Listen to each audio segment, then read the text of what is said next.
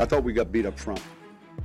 I was disappointed how we played up front. I'll be honest with you, and I expected us to be able to run the ball better, and certainly, we did a lot to nudge and bump and help ourselves in protection, and yet obviously not enough. Hello and welcome to a fresh edition of the Not Another Bucking podcast. I'm your host, Nick Kosmider, Broncos beat reporter at The Athletic, and this is the season finale edition. The 2023 season is in the books after the Broncos came to Las Vegas and lost to the Raiders 27-14. It ends Denver's season at 8-9, and we'll get into a couple of the implications that has in terms of schedule, in terms of draft, all those other kinds of things. But bottom line here from the Las Vegas desert is that it was a disappointing end for the Broncos, who quite frankly limped to the finish line in this season that had conjured up so much hope, right? The Broncos went 1-5 to start the year. Then they won their 6 out of their next 7 after that. They were 7-6 after beating the Chargers on December 10th. Really had everything right in front of them. But then from there, only managed to win one more game out of the 4 and fall to 8-9, third place in the AFC West. And I think, Matt, my overarching takeaway was that this game today, a game in which the Broncos were beat in just about every facet possible by the Raiders. Again, in the grand scheme of things, the outcome doesn't mean a lot. But I think what the game itself illustrated was just how much work is ahead of this Broncos team. This was a game they really wanted to win. They had 9-8 on the table. They had their first winning season in 8 years 7 years on the table. They had the chance to snap a 7-game losing streak against the Raiders. That's now at 8. They had a chance to have a winning division road record, win in Las Vegas for the first time ever. All these sorts of things were on the table. And for a team trying to sort of cement its culture and sort of this every game, every yard, every moment matters, it was kind of surprising just how short they fell. And some of the stuff that you saw are going to be, I think, major offseason questions about this team. And Matt, I don't know about you, but for me, obviously quarterback is the number one thing that we're going to talk about this offseason. It's going to command a lot of attention, and rightfully so, because right now, as it sits, the Broncos go into this offseason, and we don't know who the quarterback will be next year. We don't think it will be Russell Wilson, who took off his jersey in the locker room unblemished after serving as the backup quarterback for maybe the last time here in Denver. It seems pretty likely that the team is going to move on from Russell Wilson, absorb the major financial penalty that comes with that, because it simply did not work out between he and Sean Payton, and they're going to move on. And then that brings us to Jarrett Stidham, who did a couple nice things in these 2 starts, but certainly didn't do anything to point to himself and say, yeah, I'm the unquestioned starter of this football team. So that's going to be a massive storyline, a massive question throughout, but it's not going to be the only one. This is a team that did not rush the ball after going to 6-5, turned around the last third of the season or so and couldn't get that done. They failed to stop the run consistently. Their inability to withstand pressure, another season of giving up more than 50 sacks this year. That they couldn't really apply a lot of pressure today when it mattered. Those are all things you look at and say, yeah, you could chalk this up to one game, but a lot of these things, Matt, were season-long issues. Right. None of it came as a surprise to anybody who's been watching this team for a while. The team pretty much played to the finale like they have for most of the year. I mean, they have up and downs, but if they're not winning the turnover battle and they're not getting big chunk plays, then they're just not really moving the ball or being effective. I mean, Jarrett Stidham tonight was the 12th quarterback to start a game for the Broncos since 2016.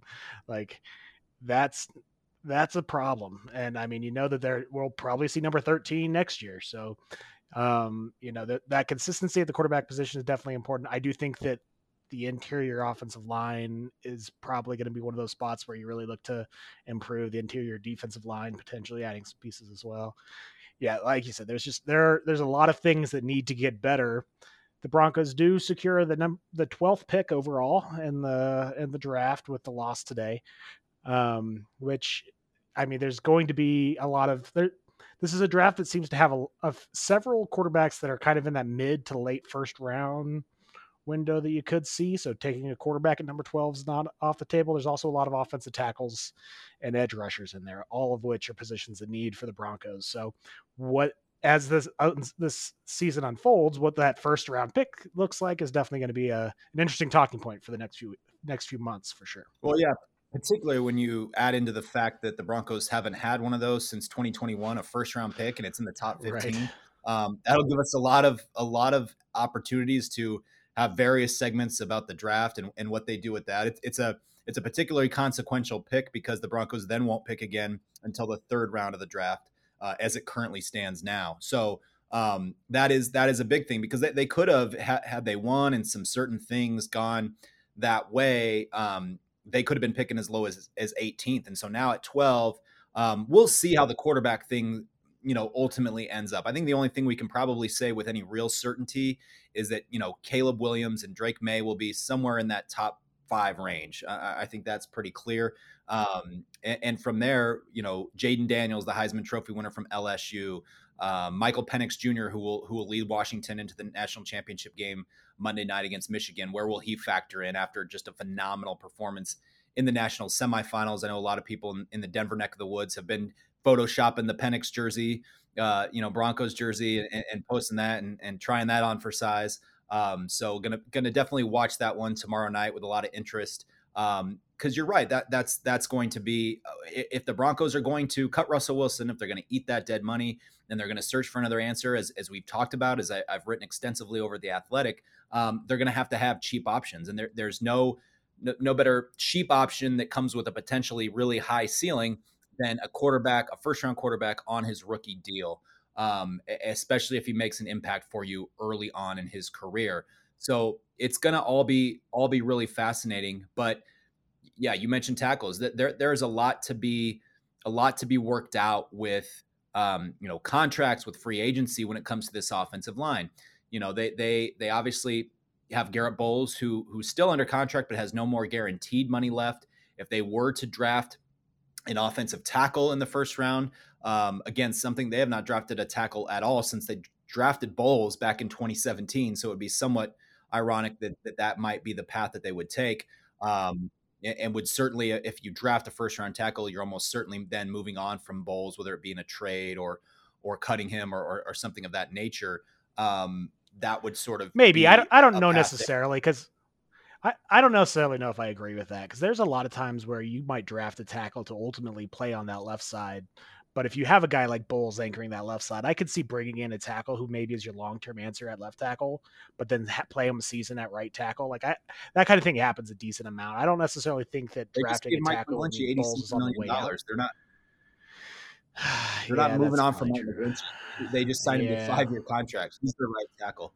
So, and I think if you, I guess guard, you could shift him to guard, maybe, tackle, ultimate tackle to guard, but they have a Pro Bowl guard on the right side, and they just paid the left guard a bunch of money. Like, unless you have a future left tackle who's playing center, then it's probably not going to be all the right, case. All right. I just a little half baked tonight, I guess, Nick. You're going to end up drafting a guy that high, at number 12. You're expecting him to start. You're expecting him to start for you, I think. So anyway, we'll kind of see how that goes. But again, yeah, they need another playmaker. They need an edge rusher. I give a lot of credit to a guy like Jonathan Cooper, who was drafted in the 7th round, has turned himself into a real solid NFL player. He had 8.5 sacks this year. Nick Bonito had a really nice second season with 8 sacks, picked up, I believe, Denver's lone sack today. And so, you did okay. So they ended up with 2. So they have a couple of nice pieces, but they certainly needs like a kind of a game changing type player. But of course, you can't go get all these things in one off season. So, Matt, the way that I look at it, I'm curious to hear you. What's sort of for you like your major takeaway now, because this season is over. What's the first thing that you kind of look toward as far as next season, like the off season and how they build toward it? Yeah, I mean, the question, you have to answer the question at quarterback, because Sean Payton was talking about it after the game today, where yes, everyone, he has his offense that he wants to run, and has ideas of how he wants to run, but it's also that you have to build around the ingredients that you have in the room, is how he kind of put it. So figuring out what the offense looked like kind of has to start with figuring out who your quarterback's going to be and what kind of play style they have. Because, there's some of the, you have some very diverse play styles among some of these quarterbacks that could be first round picks. Whether, you have more guys who are a little bit faster, like Shader Sanders, or you have some of these other guys that are more your prototypical pocket passers. What that offense ends up looking like could be very different depending on who that quarterback is. And with the Broncos sitting at 12, the interesting thing is that, like, there will probably be quarterbacks available there, but they don't necessarily have a lot of draft potential to go get the guy they want. If there's a quarterback sitting at number 11 and somebody really likes them, then you can be sure that Minnesota is going to be willing to trade down to give up, to let someone come up and take that quarterback from Denver. And with Denver not having a second round pick, they're kind of going to just have to sit tight and see what happens. So what ends up happening at the quarterback position, be that a draft pick, be that a guy like Jimmy Garoppolo, who, is probably going to end up getting released. I think figuring out what that position looks like then kind of informs what the rest of your team has to look like. Yeah. So that's the number one puzzle piece is the quarterback thing. And then, but what you hope to do around that, I mentioned the offensive line a little bit. That's one interesting area for me because, this was a group, and this was sort of, I think, disappointing today. Sean Payton did not hide the fact that he was really frustrated by the lack of protection. There might be some who say that, that this has sort of been a recurring theme, and maybe how come, Russell Wilson didn't get that same sort of benefit of the doubt in terms of the protection, because, this is a unit that gave up 5 sacks today. And really, they had this chipping plan for Max Crosby and all this kind of stuff, but just, he wreaked havoc throughout the entire game from the very start. And they just didn't really seem to be able to answer that bell. And I think the disappointing part was this was a group. Obviously, Mike McGlinchey did not play today. This was the first time all year that they didn't have that same starting 5 on the offensive line. So you would have thought by here you are, week 18, this group that's largely been healthy. I'm sure a lot of these guys are banged up pretty good. But it's a group that's played together, that's had that continuity, and yet there seemed to be times where they were confused about who they were blocking and what they were doing. So again, that's going to be a really big question for me is what does the continuity look like, with that offensive line, and then even beyond that on the offensive side of the football, like who's coming back, what are they going to go out and add? Because one of the things that you heard a lot in this locker room, and Quinn Miners, I asked him about this, and he was just talking about how he was very excited about the idea that they were going to have continuity that has been really elusive. I mean, Miners is a guy that was drafted in 2021 and has already played for 4 head coaches, if you include interim Jerry Rossberg from last year. He's played for all these different schemes, 3 different schemes. Finally, what he's going to be offered going into year 2 is, if all things go according to how we think they will, the same coaching staff, the generally the same offensive scheme, at least the language of it and everything like that. I would think Zach Strief would be back as their offensive line coach. So I think that's, if you're a Broncos fan and you're watching this year and you understand that the quarterback situation is going to change, you understand that you're somewhat limited from a salary cap perspective and what you're going to be able to go out and spend on free agents. We talked about the somewhat limited draft capital, even though they do have that first round pick. It's okay, well, where is the path forward? The Broncos seem to be very hopeful, and some of it's based on evidence of his past offenses, that the continuity, the understanding of the foundation of what you're trying to do, you can come in April and just sort of hit the ground running, because that was a big thing, right? That this is not a team that looked prepared for the start of the season. That's part of the reason they went 1-5. So that is sort of what you're banking on. But again, that it doesn't lessen, the work that they got to do to fix a lot of the things that they've got to fix. Yeah, I'm curious, Nick, what your thoughts are on the wide receiver room going into the off season. Jerry Jeudy's entering the last season of his contract. Cortland's he certainly underperformed statistically this year. Cortland Sutton found the end zone a lot, but he's come up. I think he has 2 years left on his deal. And that's going to be another room where we could see some movement for sure. Yeah, I agree. And there's definitely going to be some things done there, whether it's, whether it's trade, whether it is restructuring of certain deals. Like, Tim Patrick has this last year on his deal left, but has no guaranteed money. Look, he's not going to make the number that's on his contract for year 3. He hasn't played at all the last 2 years. So if he's back, it's going to be on something of a restructure where they add a year to his contract and give him a little bit of guaranteed money up front. That's what that would look like, a really incentive-based contract. They definitely could use him. He's a solid veteran wide receiver, but now has suffered back-to-back major injuries in the offseason, so we'll kind of have to see there. Jerry Jeudy is an interesting one. You mentioned it, had a really, I think, disappointing season. I think we can call that what it is, year 4 for him, after the finish that he had to 2022, where over the final 6 games of that season, he was right up there in terms of top 10 wide receivers in a number of different categories. And, ultimately just did not match that this year. Just really lacked consistency, dealt a little bit with injury, but just never really was on the same page with Russell Wilson. There were just, I think, a lot of disappointments to his season that wasn't all on him. They certainly weren't consistent offensively and definitely not in the passing game. But that's an interesting one because they picked up that 5th-year option on his rookie deal for about $13 million. That's fully guaranteed for this upcoming season in 2024. And he would then become an unrestricted free agent after that if you didn't sign him to a long-term deal. I definitely don't see them. I don't see them doing a long-term deal with Jerry Jeudy. It's possible that they just, they bring him back. He plays on the 5th year and then you go from there.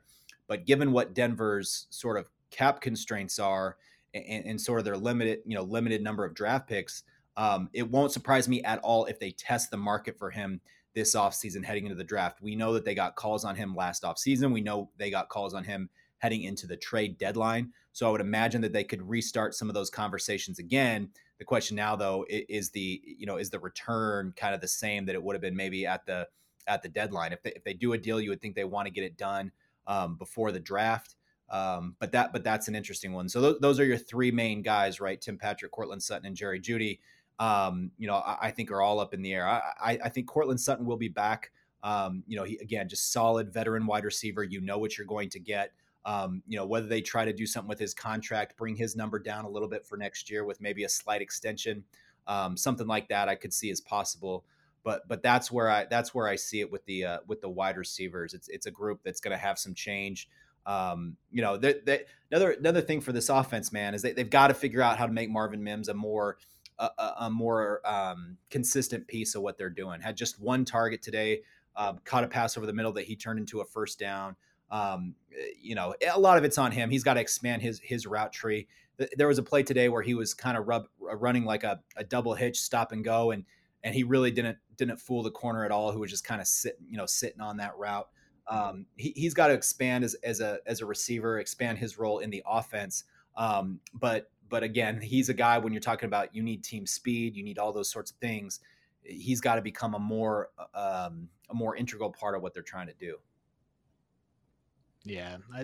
It's interesting watching a guy like Jeudy, because like you still sometimes see Jeudy flash, like Matt Millen, the color commentator today, called the footwork on his touchdown is like stupid good. like just the way that he moved on that play, like you see the flashes of him being elusive with the ball and making plays after the catch. Like that's what this team really seemed to be lacking in the pass game this season, is like getting your receivers the balls in space and the ability to make a play. Like that just never, you didn't see that. You didn't see the little 5-yard outs where a receiver breaks a tackle and takes it for 30 yards. Like you either got the wide receiver screen or the big shots, and that was it. And you got to figure out, and hopefully, we talked a lot coming into the season about how complex Sean Payton's offense is. We really need to see better production out of these wide receivers and that wide receiver quarterback connection in season 2 of Sean Payton, if we're going to see an offensive resurgence. Yeah. But you can expand that to essentially every offensive position group too. I mean, Javonte Williams, I think, to me, the statistics would tell you that he hit a wall in his first season back from that major injury. Over the last 4 games of the year, never had a game of more than 45 yards rushing. really kind of had a hard time, I think, finding creases, that, that ability to just knock down multiple defenders on his way, through the line. We didn't see that as much. I would imagine that he, with an off season that can be spent just sort of getting stronger, working on his athleticism and not having to rehab, I think there's still some hope that he can kind of get back to that player that he was, as a rookie when next year rolls around. But I think that's another position where they've really got to kind of potentially look for, another answer. I mean, that's just sort of the way that it goes at running back. Javonte Williams already is going to be entering his fourth year. He's going to be in the last year of his deal. And certainly, there's nothing that tells you, particularly in this market where running backs don't get, a lot of big second contracts, that he would be in line for something like that. So, I think he'll be back. He's under contract for next season. But again, that's one where you could be already looking to get a little bit younger, looking for somebody in the draft that can come in and be a little bit more dynamic runner. Jaleel McLaughlin will figure into that role as well. He started to put together some nice, some nice playing time during the end of the season. But again, they're going to look there, and then tight end. That's another big question: is Greg Dulcich, can he get back to any kind of consistent health to stay on the field? They certainly would have benefited from the kind of thing that he can provide as a mismatch type tight end. You're just looking here now at the Bills, who are, on the verge of upsetting Miami and winning the AFC East because, in large part, because Dalton Kincaid, the rookie tight end, is gashing Miami's defense. Like, it's a big tool to have. They're hard to find. But that's another thing that you could look at and say, hey, it would make sense for Denver to go out and get something like that. And we mentioned defensively, the questions are, some of the contract stuff. Josie Jewell at middle linebacker is an unrestricted free agent. You give Justin Simmons an extension. Those are some things that you can kind of look at and say that those are going to be question marks. They need to continue to add to the defensive line. They need another good corner. That's sort of been opposite Pat Surtain, has been kind of a patchwork deal. Fabian Moreau had his moments this season. I think of the interception that he had against Buffalo to help swing that game. During that 5-game winning streak, I thought was playing pretty well, but toward the back end of the season, started to see teams exploit him, and that was nowhere was that more true than today. Really got picked on a lot in this game. So, again, that's another one that you look at, and say they could definitely use an upgrade over there. So no shortage of personnel decisions to be made. It's just going to be, it's impossible now to sit here and like break it all down. We don't need to try to do that in the aftermath of this, but just kind of setting the table for what's going to come. The last thing that I want to hit on, Matt, real quick is what we get now with the Broncos. We'll have exit interviews with players tomorrow where they kind of just, sort of talk about, the offseason to come, their focuses, some reflection on the season. And then sometime this week, we should be hearing from Broncos leadership, whether that's some combination of Sean Payton or general manager George Payton, and potentially even CEO and owner Greg Penner. We'll see. Don't know exactly how that's going to play out at this point. But some answers could be in store for, the whole Russell Wilson situation that became a very national story over the last couple of weeks, how that was handled, how it's going to be handled going forward. What are you most interested to hear, Matt, if they get on the mic this week? I mean, I don't think that we're going to get a satisfying answer ever about the Russell Wilson contract situation, as far as whether what degree of threatening him with benching was happening. You'll have to forgive me if I'm not going to completely take Sean Payton on his word that he knew nothing about any kind of contract negotiations that were going on. That seems just a hair outlandish to me.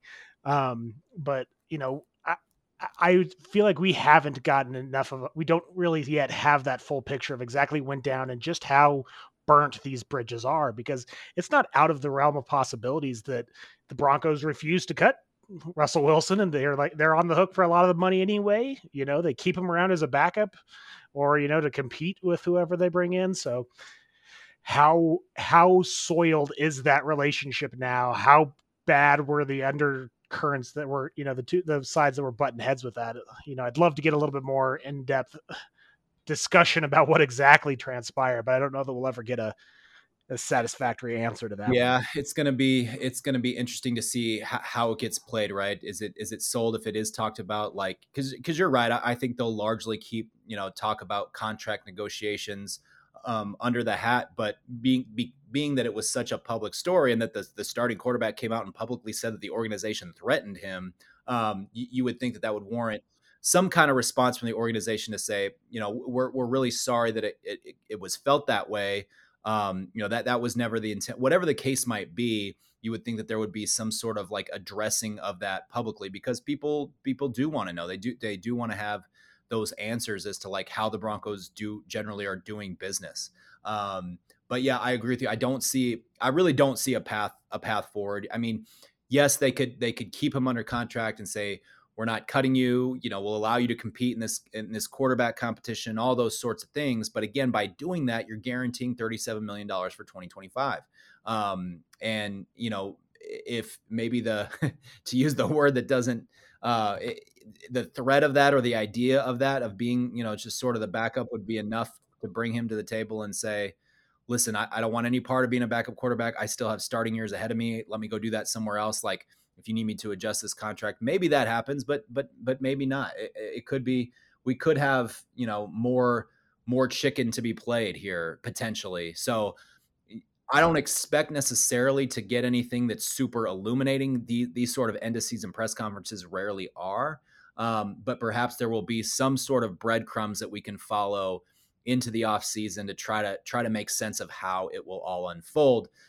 We will obviously come back at that point and break that all down, whatever we hear, and kind of bring some context to that, and that'll kind of continue for us throughout this off season. We will continue to have episodes. Probably a little break will be in store, momentarily, to just sort of catch our breath, but we'll continue to come to you guys and continue to populate the Not Another Bucking feed with new episodes. We are right on the doorstep of 50. We started this season not really knowing what the heck we were doing or how we were going to do it. But it's been awesome to see this thing grow, mostly just to see people continue to continue to latch on. So we appreciate all of the support. Hope you'll follow us into the off season and make this, one of the stops that you have to get some insight onto what's going on with the Broncos. So until then, thanks for stopping by.